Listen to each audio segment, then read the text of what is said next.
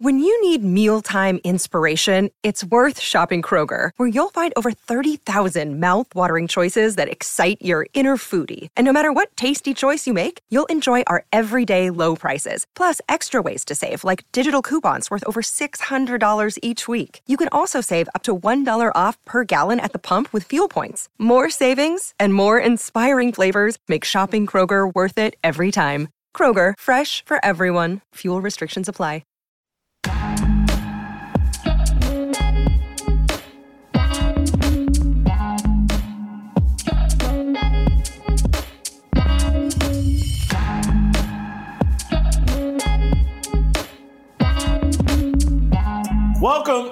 Welcome to Fearless with Jason Whitlock. I am Jason Whitlock, your host. Happy Friday to you and yours. We made it. We made it through another week. We're blessed. We're honored. We're happy the weekend. NFL football with important games to end the regular season with a lot of playoff implications. The Tennessee Titans are going to get eliminated from the playoffs by the Jacksonville Jaguars. I know Pastor Anthony is happy about that. He gave up on the Titans, months ago when I told him. Anyway, Pastor Anthony in studio with me for today's entire show. We're doing a Friday edition of Tennessee Harmony, and we're doing a special version of Tennessee Harmony where we're talking about the new year. This has been the New Year week. We started out the week on Tuesday, and there was such major news around Monday Night Football and Damar Hamlin that we didn't get to do the show we wanted to do on Tuesday, was talk about the new year, why we're optimistic about the new year, what our intentions are, and what our vision is for the new year. We wanted to do that first when we came back from break. Damar Hamlin happened. We had to adjust. And so now we're doing it at the end of the week. Pastor Anthony, gracious enough to sit in with me throughout this show. But we're going to hear from not just Anthony, Shamika Michelle, Dave Shannon, TJ Moe, Virgil Walker, Royce White, Steve Kim. All of our regular contributors will be here except for Delano. Professor D couldn't make it today. I'm sorry. We'll have to hear about what he wrote about earlier this week, what his vision. What did he say? We must protect this house. Protect this house, I think, is his vision for 2023. And it's about men stepping up and protecting the women and children in their home, protecting that family unit that God feels is so important. That's what Delano is focusing in on in 2023. He wrote about it earlier this week for The Blaze. I want to take a moment here and explain to you all what the vision for Fearless is this year in 2023, because we're going to take things to the next level.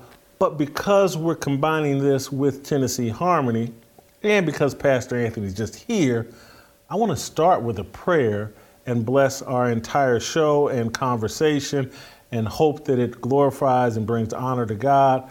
But I want to let our resident expert, our spiritual leader, Anthony Walker, start us off with a prayer. Please do. Let's pray. Father God, we are thankful for today. We're thankful that you've brought us into a new year. Thankful for this show. Thankful for those who contribute. Thankful mostly for Jason and the vision that he has for this show and this platform. We're thankful for those who watch us each and every day, thankful for their support. Father, we're praying for this year, praying that the things that we aspire to do and hope to do this year are aligned with your will and your way, that are pleasing and acceptable to you. We're praying for blessings for Jason because of the stances that he takes and standing on the truth, Father. We know it takes courage. And so we pray for him and for strength and courage in standing, and also for protection because we know the enemy is busy. We're praying for all of the contributors, just praying for a great outlook on this year and that all that we do brings you glory and honor. Bless today's show as we discuss some of the vision and plans that we have on this year. We pray that it is beneficial. We're thankful in Jesus' name. Amen. Amen. So it's a great launching point for me to give me 10, 15 minutes to tell you guys about what we're planning to do here at Fearless and why we're planning to do it. And it's consistent, I think, with the vision we articulated 18, 19 months ago when this started. This has always been the mission, but you have to lay a foundation and put it in place before you can really execute and realize your vision. And that's what I think we have done over the course of 18 months. We discovered Anthony. I knew TJ Moe a little bit from his playing days and knew who he was, but now TJ Moe has become one of my best friends, a partner for me in executing this vision at Fearless. And Delano and Virgil Walker and Shamika Michelle, all of these guys, new friends of mine, new partners with me on executing this vision. Steve Kim, I knew Steve Kim, but I didn't know that me and Steve Kim would hit it off and have the kind of chemistry that we do in talking sports and different things. I think God has moved things in an incredible way and in a fast way of putting the right foundation around me, the Blaze, this whole Fearless movement, to where now we can take things to a higher level. And the reason why we need to take things to a higher level, and again, this is what I'm saying, consistent with my vision from the very beginning, and this, when I say from the very beginning, I'm talking about, you go back to me at age 13, 14, 15 years old. I've always had a very healthy skepticism of the power of politics and politicians. And people, my family's been upset with me. Many of you all have been upset with me. I've never voted. I registered to vote for the midterms, and I plan to vote in 2024. But I've always been very skeptical of politics and politicians. It's not my passion. I don't believe in it. When I was in high school, I was a member of our student council, and I saw the kind of shenanigans and just the pettiness and all of that went on with a student council, and decisions weren't really made in the best interest of the student body. And I'm not bad-mouthing the kids I went to high school with or that were on the student council, but I could just see how these decisions aren't really about the whole student body. They're about the people on the student council and how it makes them look, how it makes their college resumes look, how it enhances their popularity at school. And so I've always been very skeptical of politics. And if you saw me on Tucker Carlson's show, I think late last week, Tulsi Gabbard was sitting in for Tucker Carlson, and she brought me on to talk about George Santos, politician out of New York, caught in a bunch of lies, won't really admit to them, won't take responsibility. And this is a Republican politician in New York that won't take responsibility. And I went on the show, on the show that day, and talked about how we have spiritual problems in America, not political problems. We do have political problems, but they're rooted in a spiritual and moral decay. And if that spiritual issue is not fixed, the politics are always going to be rotten. And the politicians, whether Republican or Democrat, are always going to be rotten. And you can sit there, and I know I'm going to irritate some of you and say, well, our rotten politicians are better than their rotten politicians. That's what both sides argue. I argue both sides' politicians are rotten, and they're doing things in their own self-interest more than the interests of the people. And we won't get anything different from politicians until we correct ourselves, until we correct the spiritual and moral decay that we have in this country. And as you've listened to me talk on this show, I've copped to, I've admitted and talked extensively about, I was a big part of that moral decay. I was a participant in that moral decay. We have to do better, or we're going to continue to lose this country and the things that I grew up loving about this country.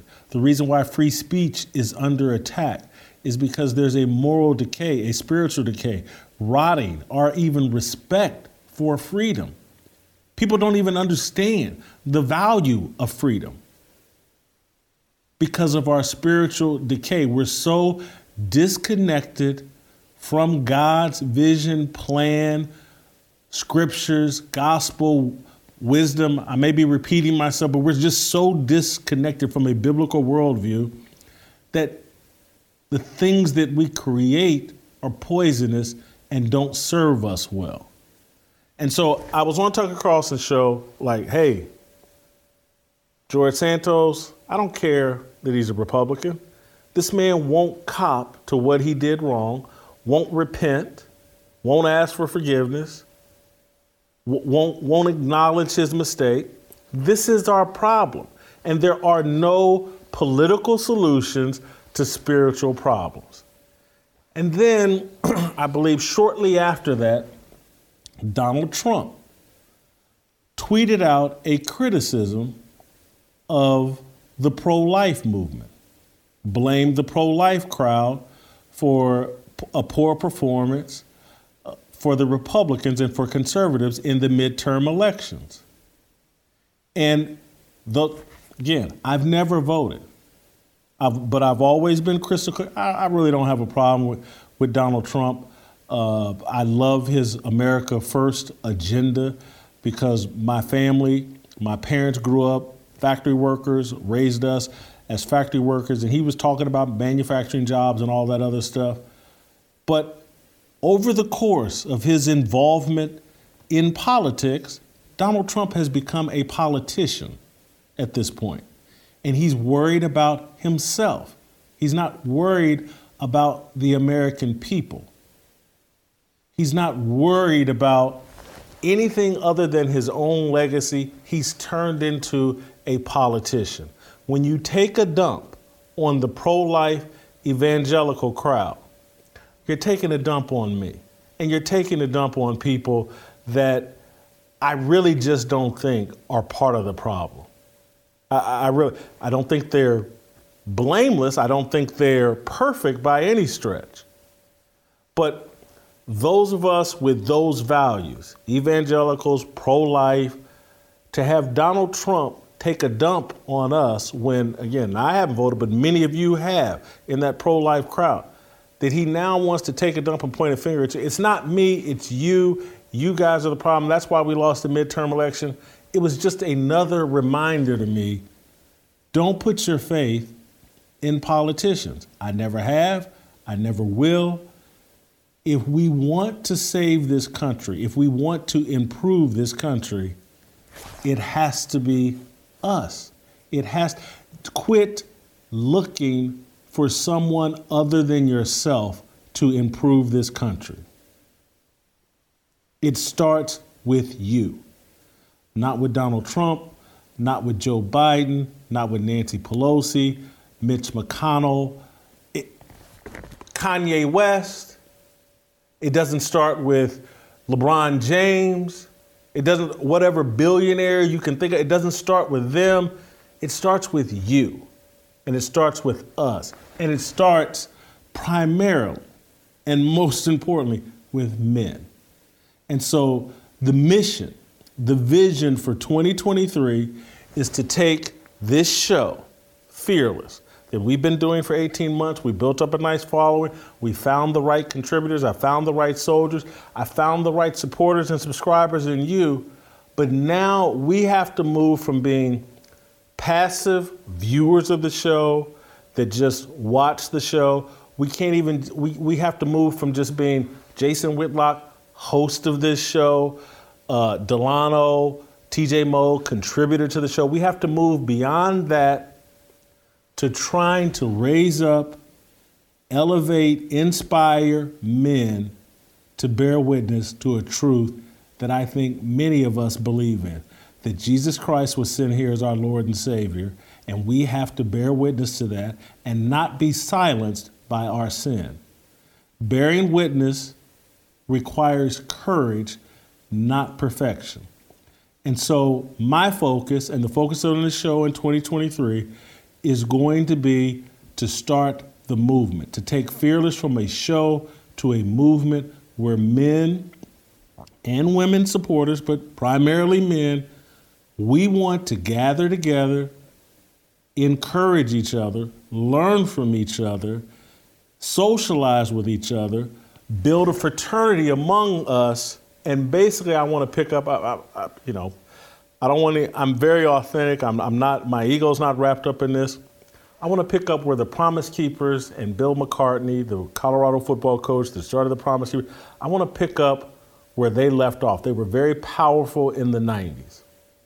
We want to do that. We want to connect fellow believers, fellow people, biblical worldview people. We want to give you the confidence and the tools and the information and the support you need to stand on the truth spelled out in the Bible.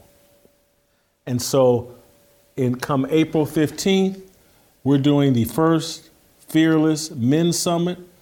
We're calling it Roll Call. It will be the first of many roll calls.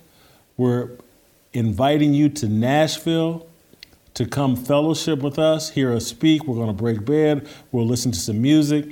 Myself, Anthony, Bobby Harrington, TJ Moe, Delano Squires, we're going to speak. We'll have some performances, but it's going to be our first gathering of calling you into this movement and asking you to join with us in promoting men who are willing to embrace a righteous life, not a perfect life, but we have to live more righteously. That's the only way we can combat this culture. If you think, oh, let me wait until I get perfect and then I'll join.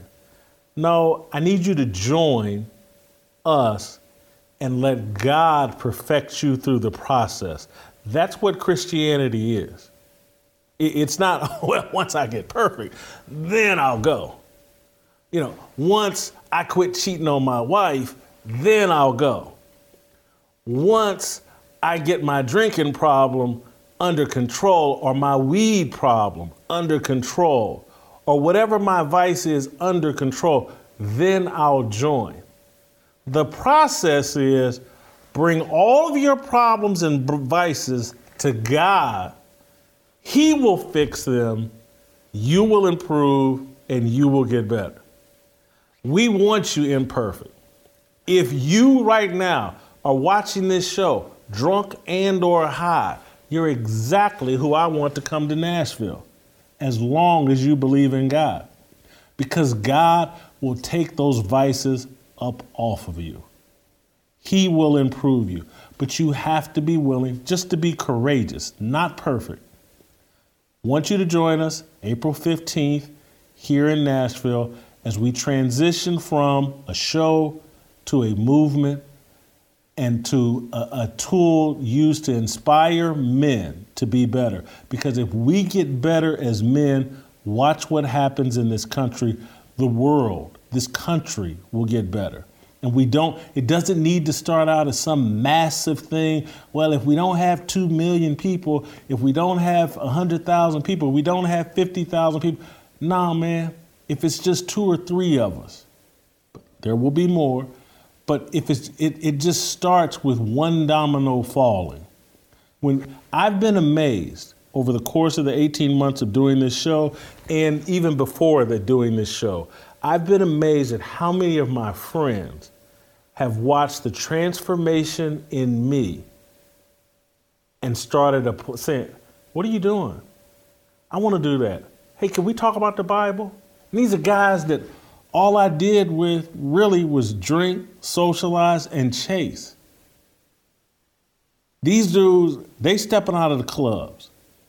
They're stepping out of, like, I don't want to tell everybody's business, but just they're chasing women's not the most important thing to them anymore. And it's because they've sat and watched what's going on with me, and it's tickled an itch that they've been longing to scratch. They wanted to do better. I was like, if Whitlock can do it, holy cow, I can do it. You can be that force in your community. That's what we want to inspire with this fearless movement. If we can do that, if we can just reach one or two of you in every city, you'll be shocked what will happen to your friends and the people around you and the thoughts and the transformations that will go along with them. And then once men start transforming themselves, the worlds around us will change. Our church will change. Our schools will change. Our relationships with wives, girlfriends, children, parents, whomever, will all change. My brother and sister and my mother will tell you, they may not all understand their perceived view of how I feel about politics, but they'll tell you like, whoo, man, look at it, Jason. He's a much better brother, son, everything through this transformation that they've been been watching and witnessing, and they love it. I'm more available, I'm more accessible, I'm more engaged, I'm more involved. It can happen for you. And so we want you to join us in April. There's other things we're planning to do beyond just the roll call, because there's an information war that we want to get involved in. Matt Walsh's What is a Woman project has inspired me. And I think there's a way for us here at Fearless to do a documentary that will help tell the overall story that I've been explaining on this show throughout this 18 months about how America has lost its moral compass. And its moral compass has been righteous, religious, God-fearing men. We've lost that. Black men in particular, but all men, but black men in particular, have been emasculated. We have been the moral compass for America. It's been stripped away from America, and that's why America is lost. This movement here has no racial idolatry. It's for everybody. But there is, because of the dynamics in this country, because of the racial idolatry in this country, because of the way corporate media has been used, the way white evangelicals have been demonized as racist, it's going to take a God-fearing black man, a black-led movement to get America to wake up and return to a biblical worldview. We want to be at the forefront of that with the Fearless movement and with the Roll Call movement. That's our vision. We want you to go to, let me make sure I get this right. I'm old, and so I want to direct you to our website for the Roll Call, fearlessarmyrollcall.com, fearlessarmyrollcall.com. Once you hear in April, Nashville is a great, fun place. We're going to have some fun on that Saturday. We'll do some little special events on Friday as well. Look forward to connecting with you, inspiring you. Look forward to putting a dog tag on you. Because we're going to have dog tags. You'll see me start wearing these roll call dog tags. And on the back of it, it's going to say, bearing witness requires courage, not perfection. Don't let your sin silence you. Let God liberate you from your sin and elevate your voice so that you're a power player in your community. We're going to build up men here with this show and with this movement. We're ready for the movement. We hope that you will join us. Again, Anthony here is going to be a big part of what we're doing in April, and he's already a big part. He helps us in many ways, both on and off the air. And so the rest of this show, I'm going to invite Anthony and the other contributors to come on the show and talk about what their vision is for 2023, what they're focused in on. And so with that, I'm going to transition, and Anthony, you can talk a little bit about our vision here at Fearless and share what you're going to be focusing on as leader in your community and family or whatever? Wow, man. I don't know whether you need a microphone, a podium, or a pulpit after that. I mean, you really laid it down. That was very inspiring. You know, one of the efforts that I try to really emphasize in my ministry is empowering men. God showed us the blueprint in his word that the most powerful being on the planet is a man that stands with God. When you've got God with you as a man, there's nothing that cannot be conquered. There's nothing that cannot be overcome. There's nothing that can hold you back. And when God gives you a vision and empowers you as a man, I mean, the doors have to come down.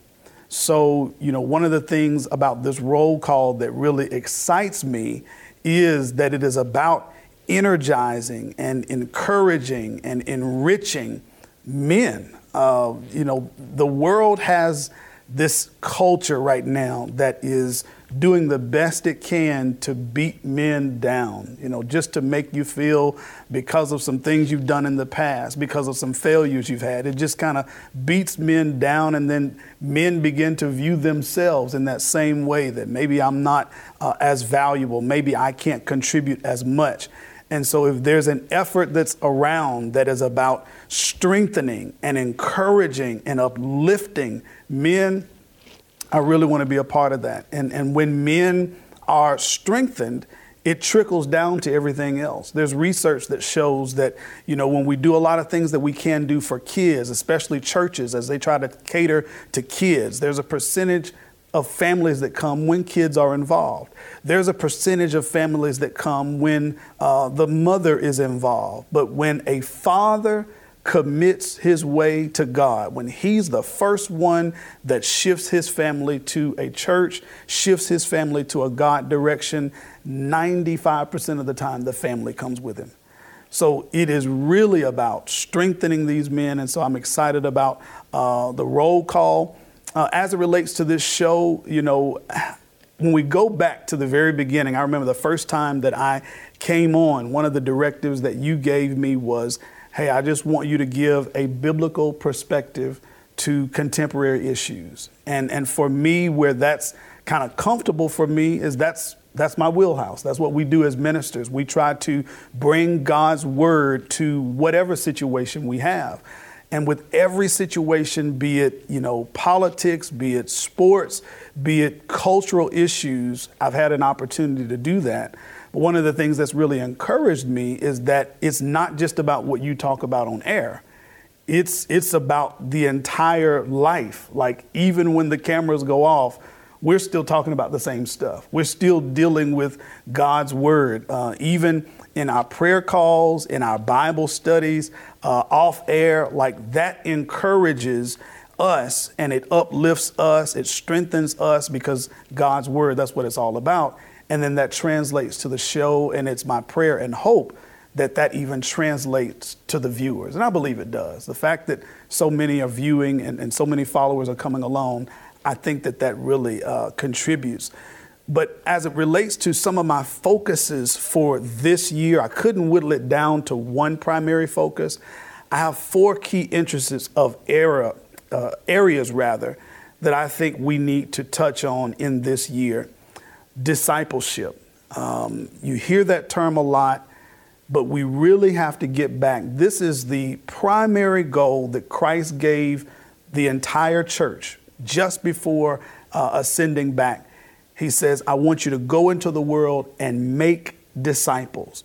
We have become a society that has gotten comfortable in weekend church, you know, just tuning in, watching the Sunday experience. Some churches have a Saturday experience, and that's it. But the real method is disciple making. A disciple learns to follow. Learns to follow who? Jesus. But that same disciple follows to learn. We have to keep following him. And then we recognize that no matter how much I grow, no matter how strong I get, there's always room. So that's where I get that phrase. A disciple learns to follow, follows to learn, but never arrives. So we've got to get back as churches Yes, have a thriving worship ministry, have some great programs that cater and serve, but we got to get to our primary goal, which is making disciples. Another key area is church involvement. Again, the statistics show, it's all a quick Google search. You can see there's been a decline of Bible reading, of church attendance. But right around the pandemic, and you can remember one of the first times I was on air, you had asked me about, some of the things that was plaguing the church at the time, and it is involvement. I mean, it went off a cliff, not just for, black churches or white churches, it's across the board. And so what we've got to do now is, again, reinforce that involvement. We are the body of Christ. We are members of the body, not members like a gym membership. We are members like an organ, like a finger, like a leg. We are connected. And so we really got to get back to being involved. Quit sending your kids, bring your kids, quit sitting and letting the wife take the kids to Bible class. You get up and do that as well. You be involved in Bible study. Men, you be involved in teaching Bible studies, in leading ministries. So we got to get on church involvement. Growth of men and great men, godly men standing. We really got to get back to, and that's what the roll call is about, men standing up after being beaten down and hit with what the world has done and the culture war. Just stand up. Standing up alone is victory in so many cases. So we got to get back to godly men standing. I'm not going to let this happen to my kids. I'm not going to let this happen to my marriage. I'm not going to let the enemy destroy what God has built around me. And lastly, I'm working on some efforts and I'm praying about this, but we got to get godly families to become the norm. Like, that just needs to be the average. Society is doing everything it can to redefine and create all kinds of words to, birthing people and identifying or presenting male. Look, let's get back to what God has designed as the family. One man, one woman for life, that are loving God, loving one another, loving and raising godly children in the nurture and admonition of the Lord. When that becomes the norm, and if we work towards that becoming the norm, these are all steps that will change and transform the world. Last thing I'll say, we are at a crux in our society that some may consider very critical. Our trust in politicians as a whole is going down.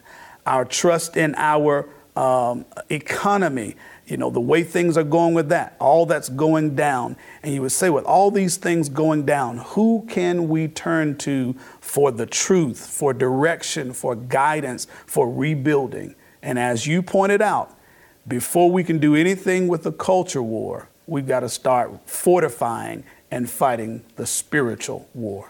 So we got to get back to God's word and change this world to what he wants it to be.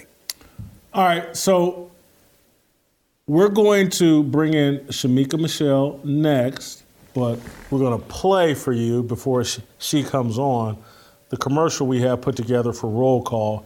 And again, the website is fearlessarmyrollcall.com. I need you to join up for the Fearless Army and come join us in April.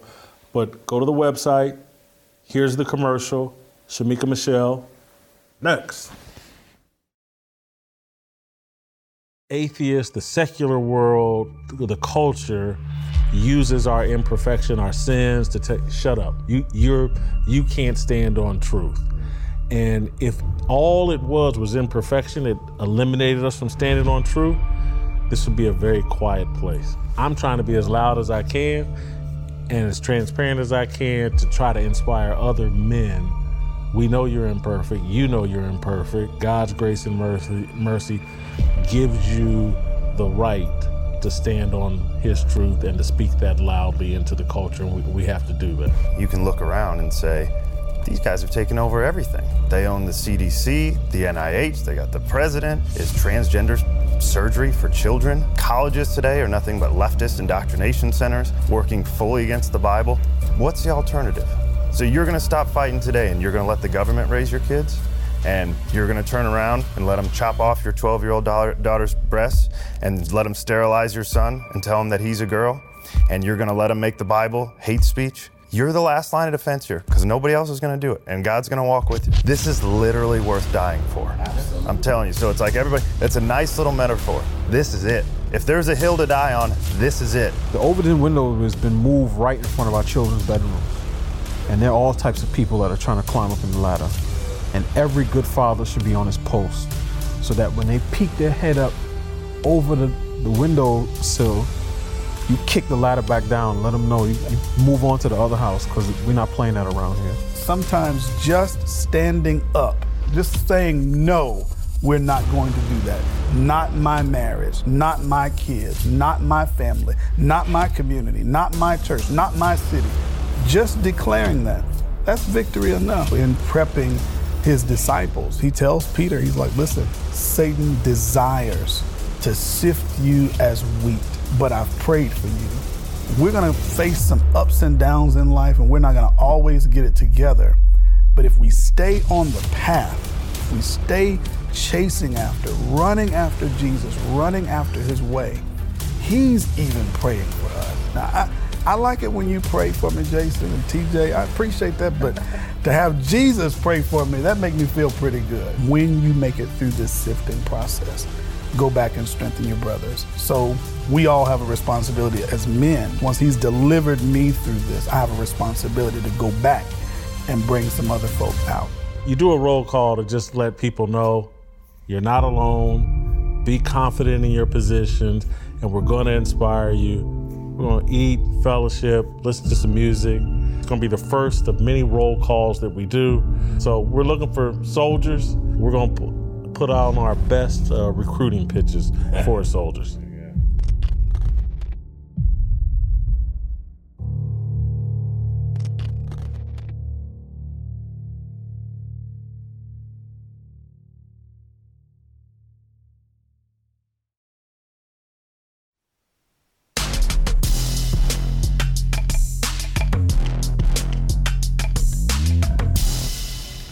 All right, welcome back. Time for Shamika Michelle and to hear her New Year's, I don't want to call it a resolution, vision, area of focus. What does she think is most important for us in 2023? Shamika, Happy New Year. Welcome back to the show. What do you see? What do you want to see in 2023? Happy New Year, Jason. You know, when I started this show, I said that I don't want to identify as anything. I said, if anything, I'm a fruit inspector, and I don't care what you claim to be. If you're a Christian, I'm going to be looking for the fruit. If you claim to be a Muslim, I'm looking for the fruit. And what I have seen over the last year, and actually over the last 3 years, are a bunch of people that are not showing any real fruit of what they claim to believe.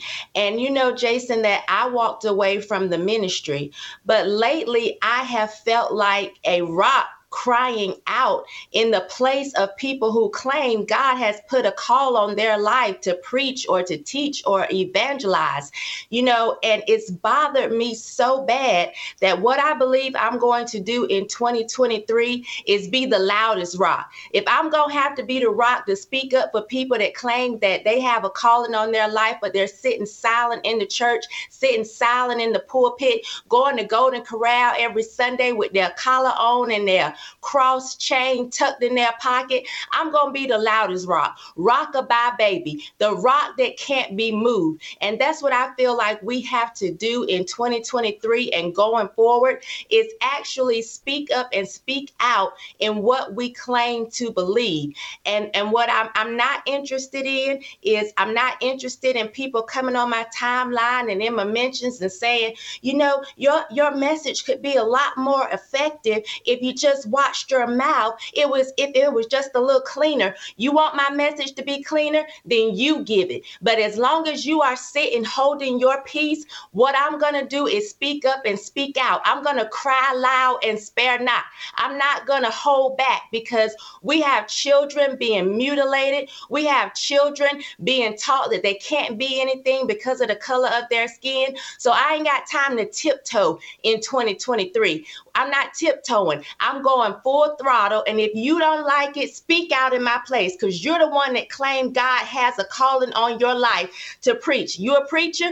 Let me hear it. You a prophet? Let me see it. You an evangelist? Then let me watch you go ye therefore and teach all nations. If you're not doing what you claim God has called you to do, shut up and stop thinking you're going to critique what I'm doing, what I believe I'm supposed to do in this earth realm. So in 2023, that's what I'm going to do, Jason. I'm going to be the loudest rock, and I'm going to cry loud and spare not. I'm not going to be nice. I'm not holding back, because we're in a war, and we got too much to lose, too much on the line. And I think this show is so important, and what we are doing is so important. I feel a fire to just continue to be fearless. So that's what I'm doing in 2023, Jason. I don't know if I can top that. That was a great fire starter. You may need to be the host of this show. And you did that off the top of your head. That is awesome. I gotta say, Shamika, and I'm telling you this like you're my younger sister. You're coming into 23 looking amazing. It's like you're getting younger right before our eyes. So, you're going to be a loud rock, but you're going to be looking good in 23 as well. Thank you so much. Thank you. All right. That was Shamika Michelle. We'll roll out to Idaho and hear from Dave Shannon. X.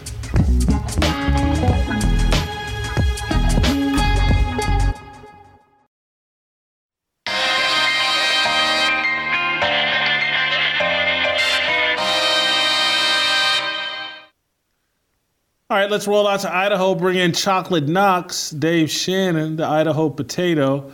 Dave, 2023, what you focusing on? Man, Shamika Michelle gave me the goosebumps, man. I feel the spirit. I'm feeling it right now. I better cry loud and spare not after that. I hate coming after her, but I got 3 R's that I'm focusing on. I'm going to focus on repentance of sin, restoration, and the last one, Jason, is remembrance. I think that America right now, particularly as I look at myself, man, there's a lot of sin that we need to repent of. And if we don't get restored hearts that turn back to God and repent of the fact that we don't honor God with all of our heart, that we have idols that we place before him, the fact that we have coveted our neighbor's things and haven't been a good neighbor, that we haven't been good children, good husbands, and good fathers, if we don't repent of those sins and ask God for a restorated heart, then we're not going to be able to accomplish anything in this next year or be able to save the current situation that we're in. So we better start repenting of our sins first and foremost. And Jason, the next thing after repentance of sins, then you're ready for restoration. I've been thinking a lot about this. We need to restore our loves. I don't want to be known as a person who fights against what he hates, but a man that fights for what he loves instead. We need to restore our love for God first, the God who has made us and brought us out of the land of Egypt and has purified us and made us whole and given all these lovely blessings to us. And the next thing after that, Jason, is we need to remember the 5th commandment. The 5th commandment is so essential in this next battle. Honoring your father and mother and restoring the love of husband and wife is essential, because everything that comes out of the home is a microcosm of what happens in the culture. If we don't get the hierarchical structure right in the home, then everything we see in the culture, if you just look at it right now, if you want to know what our culture was, what the home culture was yesteryear, you can look at the culture right now and it'll tell you what our home culture was yesteryear. And if you want to know what the culture of the future is going to be, all you have to do right now is take the temperature of the homes that we're currently in. And so getting the orders and structures and hierarchical loves right in my home, that is going to be the number one thing I focus on. There is a scene in Ninja Turtles where Michelangelo, the old Ninja Turtles, I'm an older guy, so I like the old Ninja Turtles. Michelangelo is fighting, and he hits a dude in the head with the nunchucks, and he looks at his power of what he's doing while he's in the middle of the fight, and he says, "Oh God, I love being a turtle." And that is the kind of thing that I want to make sure that I am doing in my home, is making sure that my wife loves being a wife, loves being a mother. My children love being a boy, love being a girl, and that I love being a man, that I run to the mess that's there and cultivate joy. Even though we're in the middle of battle, when we decide to swing our nunchucks and hit something, even though we're in a fight, we love the fact that we are in this fight. God made us for this moment. And you only get to that place where you love being in the fight and you don't mind the fight when you have rightly ordered loves. I want to make sure that my home is the kind of place that cultivates joy and happiness. I want my sons to look at me and say, "Dad, I love being your son. You are a great father." I want my wife to look at me and say, "I couldn't have married a better man." Because that kind of thing is that when I look at my sons and I treat them godly, when they go out into the workforce, they're expecting that type of situation would be the same to them with their hierarchical structures of their boss. They expect that their boss would look at them with the same type of love of their father and want the best for them. And I want them to think of themselves as employees and say, "I want the very best for my boss." And that type of relationship changes everything. We don't need unions at that point. We don't need other people to intervene because of the love between the two. And so whatever relationship that my children find themselves in, I want them to either be on top where they have hierarchical structures of leadership, where they think the best of the people who are working for them, and that they think about supplying them with the very best work, the very best pay. But that all comes because my home is structured in such a way that it develops that type of culture. And so a restoration of loves, that we fight for what's behind us and not just the evil that's in front of us. And the last thing, Jason, go ahead. No, you go ahead. I got something, but go ahead. Yeah, okay, I didn't want to interrupt you. But the last thing that I think is super important is remembering. This is where we take hope in remembering the gospel. Because one of the things that we need to remember about the gospel is that the gospel is designed to only save wicked people. Christ only saves wicked people. I was on TikTok the other day and I was watching a clip of a guy who was taking his friend to an abortion clinic, and he was so jovial about it. He was very effeminate, and he was doing it to try and poke at Christians. And a lot of people saw that clip and became very upset. I saw that clip and I thought, but that's the kind of people that God saves. Matter of fact, that's the only people that God saves. God only saves wicked people. And when we know that the gospel actually works on wicked people, we're not afraid of these kind of the libs of TikTok video that gets underneath our skin. Instead, we're like, "Oh, are you coughing? I got some medicine for that. Oh, are you broken? I got some medicine for that. Are you gay? You transsexual? I got medicine for that." We are the kind of people that need to remember the hope in the gospel. We have the medicine and we need to apply it. Very good. The thing I really liked, Anthony, the restoration of love, is that is part of this whole roll call thing. I'm trying to point us all towards love, praise, worship of God, because too much of politics is focused on, I hate that group and hate that side. And that hate, animosity, it's limited in where it can take you, and it's not going to take you nearly as far as love. I love God and I want to be in obedience to his will. I want to be aligned with him. That's really how you change things. But when when so many people are motivated by negativity, you get what we have today. Everybody's at each other's throats. The point he brought up about love was one that got me too. You know, it's a challenge to love people that love you. We all have our flaws. We all have our issues. But Jesus even ups the ante and says, "I want you to love your enemies." So even his movement is based around love. The ministry is based around love. And as Dave was talking about, even the people that we see online and that we may think, "Oh my gosh, how could they say that?" God loves those people. And I need to love them enough to tell them the truth. I need to love them enough to be an example to them. I need to love them enough to invite them into the kingdom of God. Dave, awesome job. Thank you so much. We're going to keep it moving. You can go to blazetv.com/fearless. Use the promo code fearless. You can save $10 on your yearly subscription. TJ Mo, Show Me Kid. X. I just wanna be. I just wanna be. I just wanna be. I just want.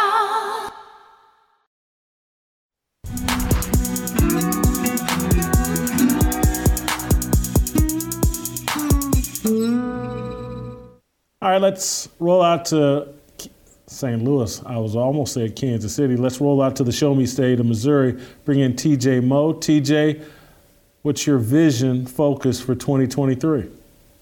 I'm not surprised we're all on the same wavelength here, particularly I'm going to restate many of the things that you did. You know, I think the story of 2023, certainly by the end, the national story, the political story is going to be Ron DeSantis versus Donald Trump. And I think Christians, along with everybody else, have fallen into this idea that if we just get the right politician, we can turn America around. And it is absolute nonsense.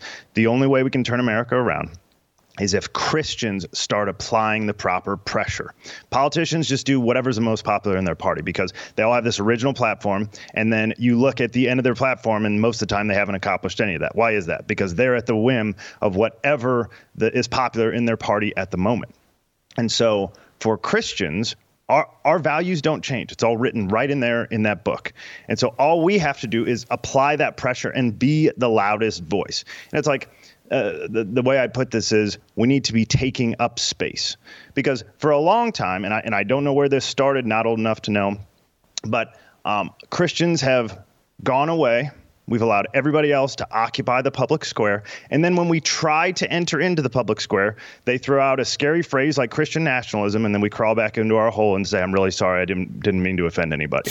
And that is the Christian idea right now. It's like Jack Posobiec has been all over Twitter saying we need to be taking up space. He's exactly right. We should say Merry Christmas. People make fun of that. You should say Merry Christmas. You should tell people that you're praying for them. You should ask people to pray for you. You should invite them to church. You should get your nose in that Bible and use that as your reference point instead of quoting Ross and Joey from Friends. I know this show is not the right place to make that reference, but I grew up around a bunch of suburban white women. And so quoting Friends is not the reference point. I'm telling you. Christians have got to be taking up space, particularly because we're the majority. Christians, according to the Pew Research Center, 64% of the population. Gallup poll says that the LGBT community, 7.1%. They've just hit an all-time high. That has doubled since 2012 because they are the loudest. They're actually recruiting people. They're actually turning people gay and trans. They're the loudest. They're so outsized in their influence, and we are so undersized in our influence because we are the majority. So I'm going to sound like a broken record here because I've said this now for a year, but like my question will continue to be, where are the pastors? Where are the leaders? We got a whole bunch of people out there. Joe Rogan is one of these guys. I like Rogan, but he likes to pick fights with Christians. Did it with Matt Walsh recently. Always likes to pick, why do you believe this? This is a guy who believes that the most impossibly complex system and collection of systems that we can't figure out still today comes from an explosion, just a random explosion. And he's laughing at us like we're the ones that don't make any sense. We should be laughing at them. These guys think, well, hey, just give us one miracle and everything makes sense. Christians should be in the middle of the public square. And in order to do that, we've got to know Scripture. James 1:22 says, do not merely listen to the word and so deceive yourselves. Do what it says. Well, you got to know the Bible to do what it says. What does it say? Matthew 5:13, be the salt of the earth. You should be the light on the hill. About every social issue that we're facing right now, the Bible's got something to say about it if you know how to apply it properly. It is clear about preserving the life of children in the womb, Jeremiah 1:5, Psalm 139. It's clear about what constitutes marriage, Genesis 2:24. It's clear about protecting children and what will happen to you if you cause them to stumble, Matthew 18:6. It is clear that God created only man and woman, Genesis 1:27. You have to know your scripture in order to fight this battle. And you have to know why that battle matters. So are we Christians or not? Do we actually believe what we say we believe? Because these other voices are so much louder than ours, and ours is so soft, it's like we don't even exist. So there was a time where Bibles were in schools. Benjamin Rush wrote an entire defense of this, one of our most popular founding fathers. Didn't come out of school until 1962. Look how corrupt we have become since that time. The phrase that everybody loves to throw in the face of Christians is live and let live. And I can't find that in the Bible. So I'm not going to be abiding by that. What I'm going to abide by is Matthew 5:13, where it says, you are to be the salt of the earth. And so my vision for 2023 and my fearless vision is that all of us stand up and we apply the pressure necessary to start changing things, or we are screwed. I can't top that. So I'm going to leave it alone. Thank you, TJ. Great job. Go to youtube.com/Jason Whitlock. Hit notifications and subscribe. Virgil Walker, the bow-tied bandit. Next.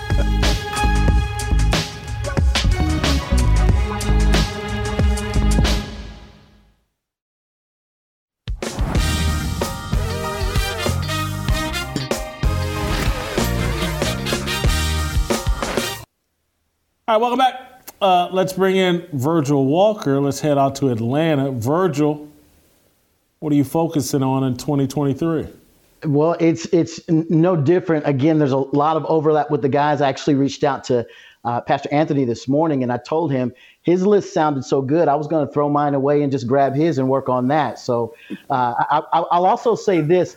TJ Moe actually showed a little bit of his whiteness with the Friends reference. I just have to put that out there before I get started with I think he's very aware of that. But, Friends and Seinfeld, two shows that I heard were great, and maybe I've watched 3 episodes combined. Right. No, listen, my focus has not shifted. What we do here at G3 as we educate, encourage, and equip local churches. We want to strengthen them with sound biblical theology and doctrine, and see them be able to stand against what culture is really pushing toward us. What I'm witnessing here, Jason, this year, as I watched this midterm election cycle happen, as I watched the Dobbs decision take place, I had a front row seat to what's actually happening within the 4 walls of the so-called black church. And it was absolutely mind-boggling and disturbing. I think one of the first episodes that you actually had me come on to the show with was when I wrote a letter to black church pastors.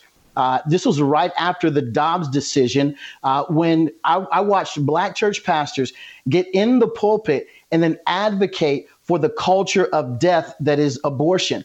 I was dumbstruck by that when, historically speaking, the black church was socially conservative. We knew that maybe economically we were looking for some free things or handouts from government. But socially speaking, we stood on issues of marriage. We were against gay marriage. We stood as it pertained to issues of life. But this year, we saw the absolute opposite of that take place. It's been said that the black church is the conscience of the country. And if that's true, Jason, our national conscience, is actually in the final stages of a cancerous demise.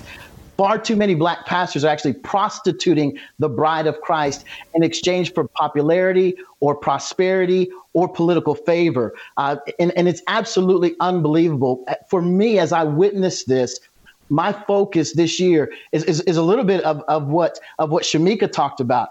I'm not going to spare anything. I'm going to be screaming. I'm going to be talking. I'm going to be pushing the envelope and shining the light of truth, exposing the darkness that's a part of what's taking place within the church, with the hope that those who see it and understand it and are called of Him will come out of that place and walk in the light of Christ. Those are the kinds of things that I'll be focused on in 2023. My hope is that blacks en masse will abandon these false teachers and preachers and will actually begin walking uprightly before we actually suffer the ultimate judgment of God. You've talked about this kind of thing on the show. I think that's the reason why you're doing things like the roll call.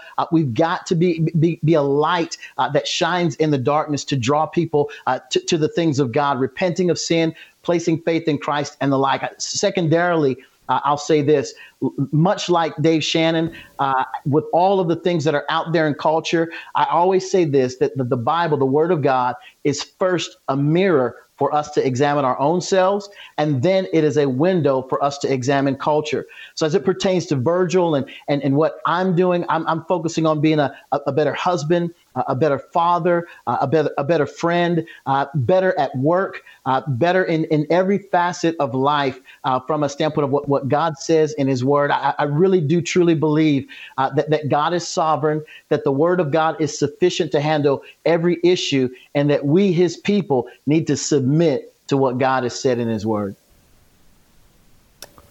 Virgil, thank you. Great job. Talk to you later in the week. Virgil, very involved behind the scenes with helping getting the roll call off the ground. He's kind of our brains behind the scenes. I just can't stress enough how important it is for you guys to come join us here in Nashville as we try to kick this movement off in 2023. There's other things we want to be doing. Eventually, we want to take roll call on the road and perhaps bring it to your city. But we're going to start here in Nashville where we're based. And because it has a lot of synergy with other things that I think music is essential to bringing people together. And we got to get the roll call thing up and rolling, documentary, and eventually I'm going to get to this Harmony Festival. There's a reason why I've done the weekly show, Tennessee Harmony, is because we're going to make Tennessee the shining star as it relates to harmony, racial harmony, and moving past racial idolatry. And you can only do that by putting God first, because once everybody starts worshiping, praising God, that's how we start seeing the humanity and that we're all image bearers of this God, and we put all these little silly surface level differences to the side. We start, oh man, that's my brother in Christ, regardless of color. That's where this fearless movement is going. Need you here in Nashville with us as we get it rolling. All right, we're gonna keep it rolling and bring Royce White on next.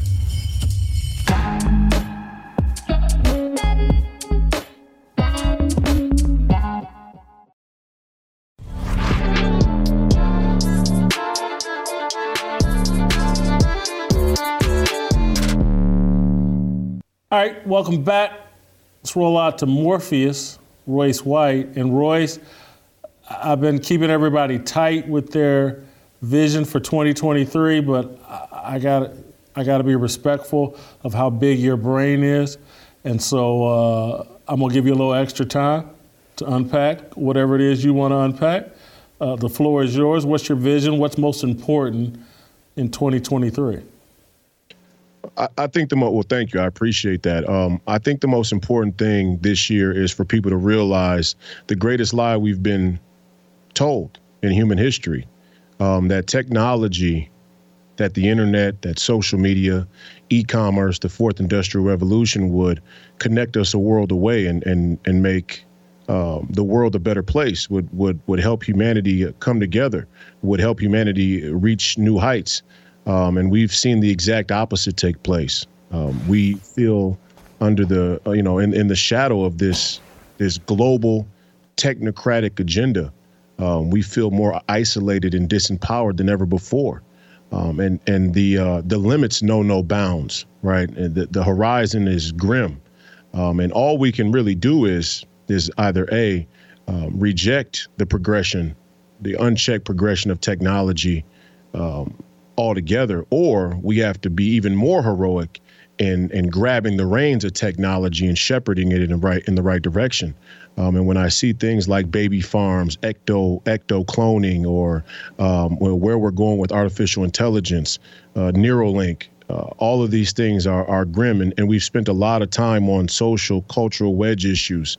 And it's not that those aren't important, but abortion, the LGBTQ or Black Lives Matter, racism, all of these things in the wake of technology seem more like a distraction than ever before, in my view.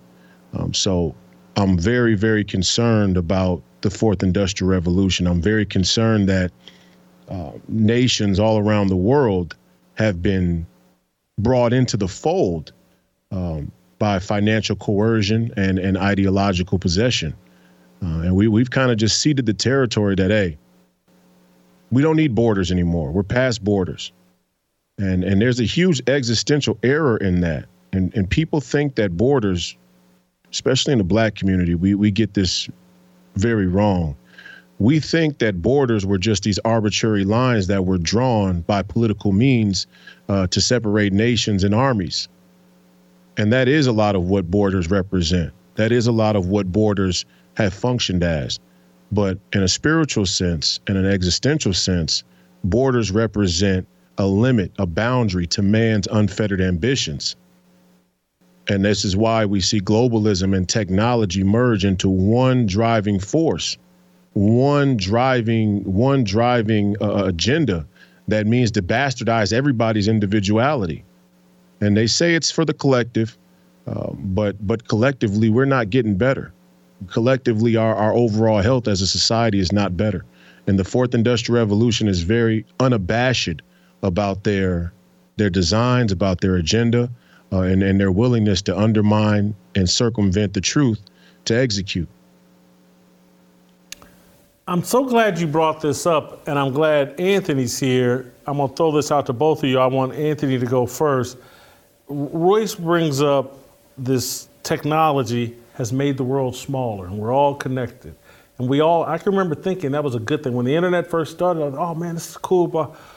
But then I think like, hold on, we were scattered across the globe by design, and now we're losing. I don't know if I want to be connected to India or China or anything that don't respect my values, and I see us starting, well, we got to get rid of this to fit in with this.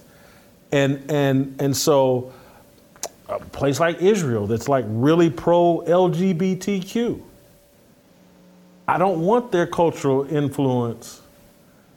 Canada, they're outlawing scriptures in the Bible as hate speech. I don't want those values here. I wonder how God seemed like he scattered us for a reason, yet, and we seem to be like, nah, let's reduce all, we're just all one big nation. So the scattering was for a reason from God's standpoint, and that is to impart his dominion over the world. He wants his imprint all over the world. But we've taken the things that we've created, and we want to make that imprint on the world. The problem is, as you've pointed out, everybody's got their own little corner and nobody's really identifying, wait, but does this align with any truth? Is there anything substantive about this, or is it just my own identity?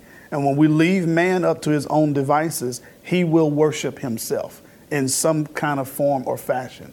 So if we're not using God as the imprint, if we're not using God as the mode that we use, then it's going to come back to us. We're going to worship self. Royce, I'm going to give you a final say, but I want you to react to, his point about self-worship. And that's what I see in society in terms of like, hey, I have these desires, and so I don't care what the Bible says.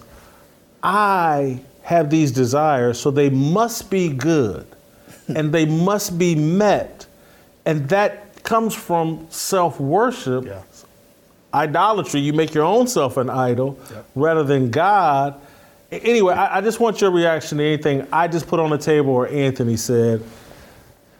Well, if you look at these things across a wide enough span of history, you could argue that the color television revolution was actually a revolution, was actually revolt against God, and that the color television as a technological advancement was the precondition.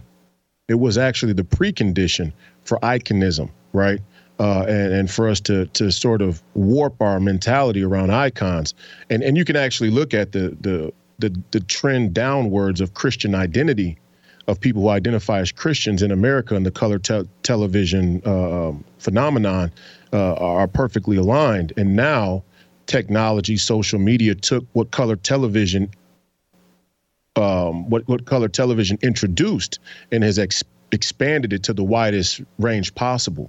Now it's not the obsession of celebrities, but it's for all of us to become our own little celebrity in our own little world, even if it's not really grounded in reality.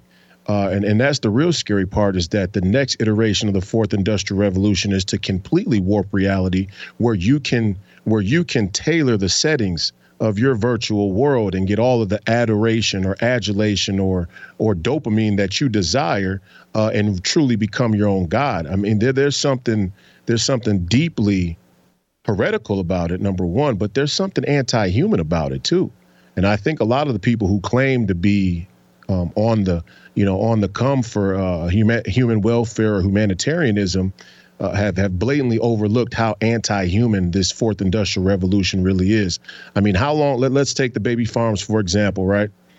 How long before they're just making babies and the babies are born into slavery? I mean, who's gonna watch over it? How do you watch over it? Right? This is actually the Matrix story playing out before our very eyes. And what they'll have you believe is, nobody is going to just, clone babies into slavery. We're way past something like that. It'll never happen. And it won't happen under the auspices of the last iteration of slavery, but there'll be a new justification for it, right? It's like, hey, we need cobalt. We need lithium. We need lithium to have electric vehicles. We need lithium to have iPhones so everybody can have equal opportunity access to the internet. We need these things. And if the people who are on the planet right now don't want to work in the cobalt mines, well, maybe we just even the playing field by taking these parentless children that we've created over in this farm and have them mine the lithium. Because really, they're not even human to us. We're not even human to the powers that be anymore. Pretty soon there will be no human. And that's a scary proposition. Royce, I need 90 seconds, because we're going to have to follow up on this next week. But I need you for 90 seconds to unpack the color television and its impact. Just give me a little bit more on that, and give the audience a little bit more on that, so we can marinate on it over the weekend and circle back to you next week. Well, I mean, look, when we were in black and white TV and there were a few channels, there was a constraint on what we saw icons as, how we worshipped, how we interacted with what we were presented content-wise. When we got to color television, there was this impetus to expand the scope of television altogether. And then it was cable television. And then you have a sort of a watershed moment of radical celebrity, right? So, when it was black and white, there was a disconnect between the people who lived in a real color world, and that this is television. This isn't real because it's black and white. We live in the real color world. When we see the world today, we think of that time period as being in black and white, but in real life, it obviously wasn't. When color television came, it became reality. The celebrity became reality. The icons became tangible. You could be a celebrity. And then now we're at a digital virtual stage where everybody wants to be Kim Kardashian. Everybody wants to be The Bachelor. Everybody's living their own little version of Survivor or the Real Housewives of Beverly Hills or whatever the case may be. And it's anti-God at the heart of it. Thank you, Royce. Great job. Steve Kim, the Korean Cosell, he's going to bat last for us. Steve Kim, next.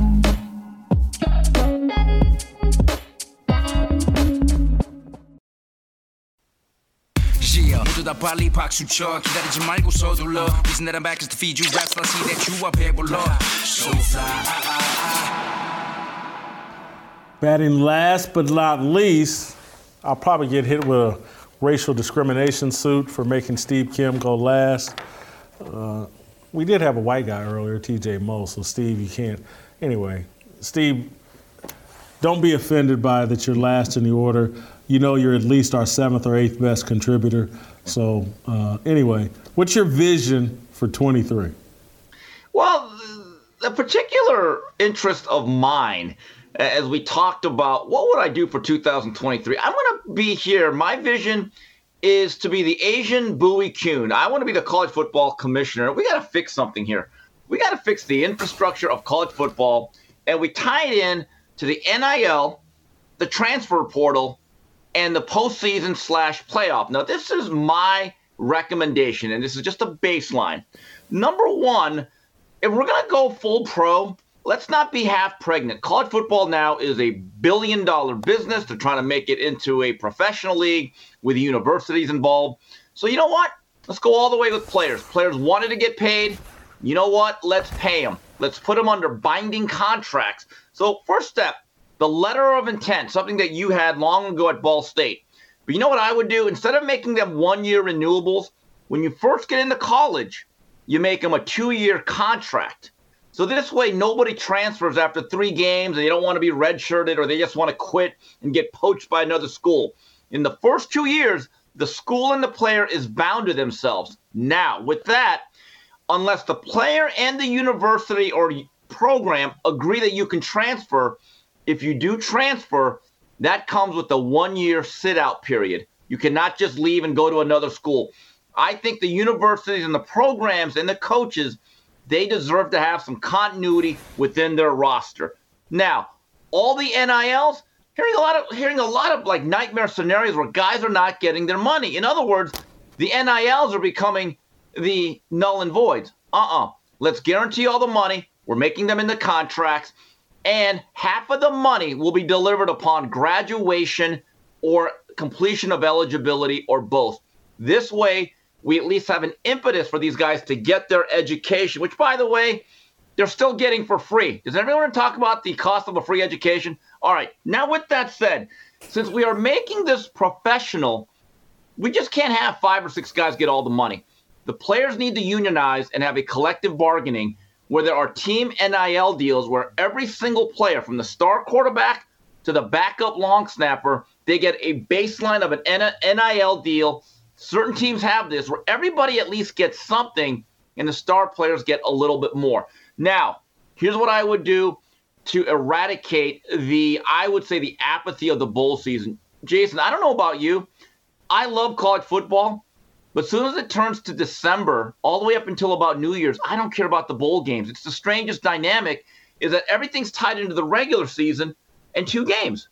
So here's what we're going to do in honor of the late, great Mike Leach. By the way, moment of silence. Okay. But he said we should do a 64-team tournament. I thought the Pirate was crazy, God rest his soul. I hear scoffing. Here you go. Let me explain why. Let me explain why. Because all these games. No way. Yes. Oh, my goodness. You know what? Do not go Skip Bayless on me. I am not doing it. But see, here's my thinking. All these bowl games that we don't care about, you know what? You know how we care about them? Make them into playoff games. Because all these games from like December 9th all the way to about December 26th, they're all just programming. So why not just shorten the regular season, make every game a conference game, all right, and then we'll reseed them and just make it like the pros and make it your version of March Madness. Now, certain people have said, well, what about the players? You're really going to make them play that many games? Yes, but since they are professionals, there will be a reward.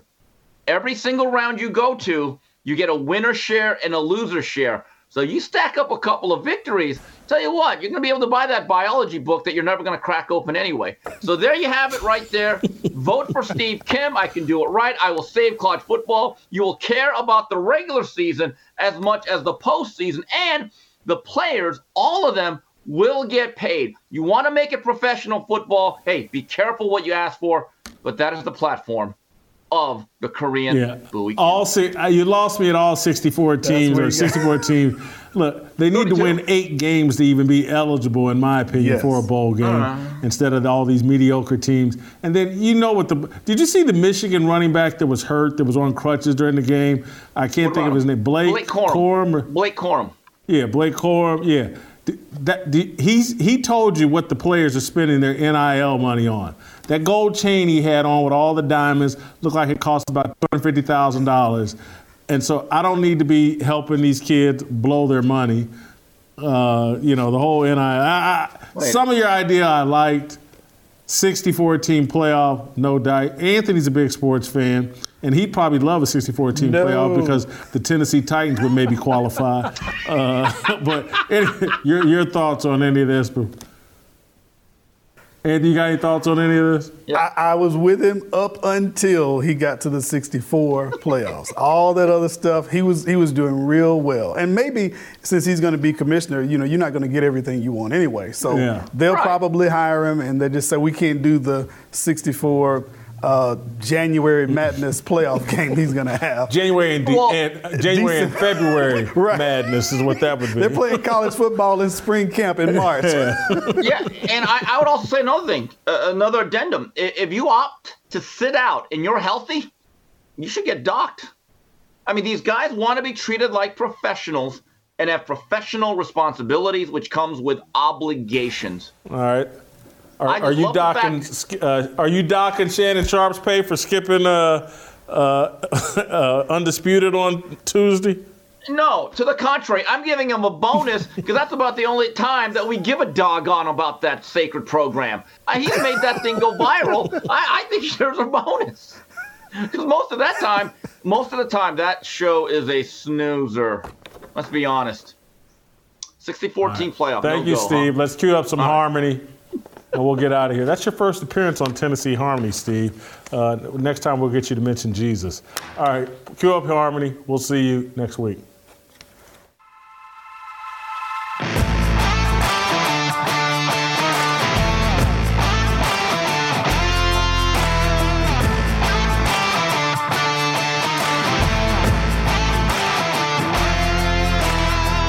How did we end up so divided?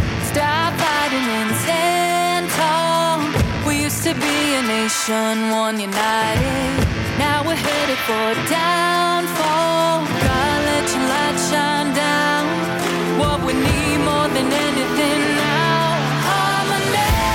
Let's make a simple vow. Let's come together now.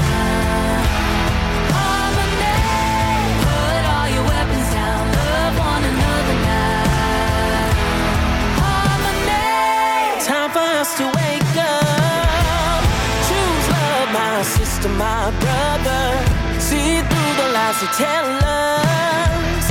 'Cause together we're so much stronger. God, let your light shine down. What we need more than anything now. Harmony. Let's make a simple vow. Let's come together now. Harmony. Put all your weapons down. Love one another now. Harmony.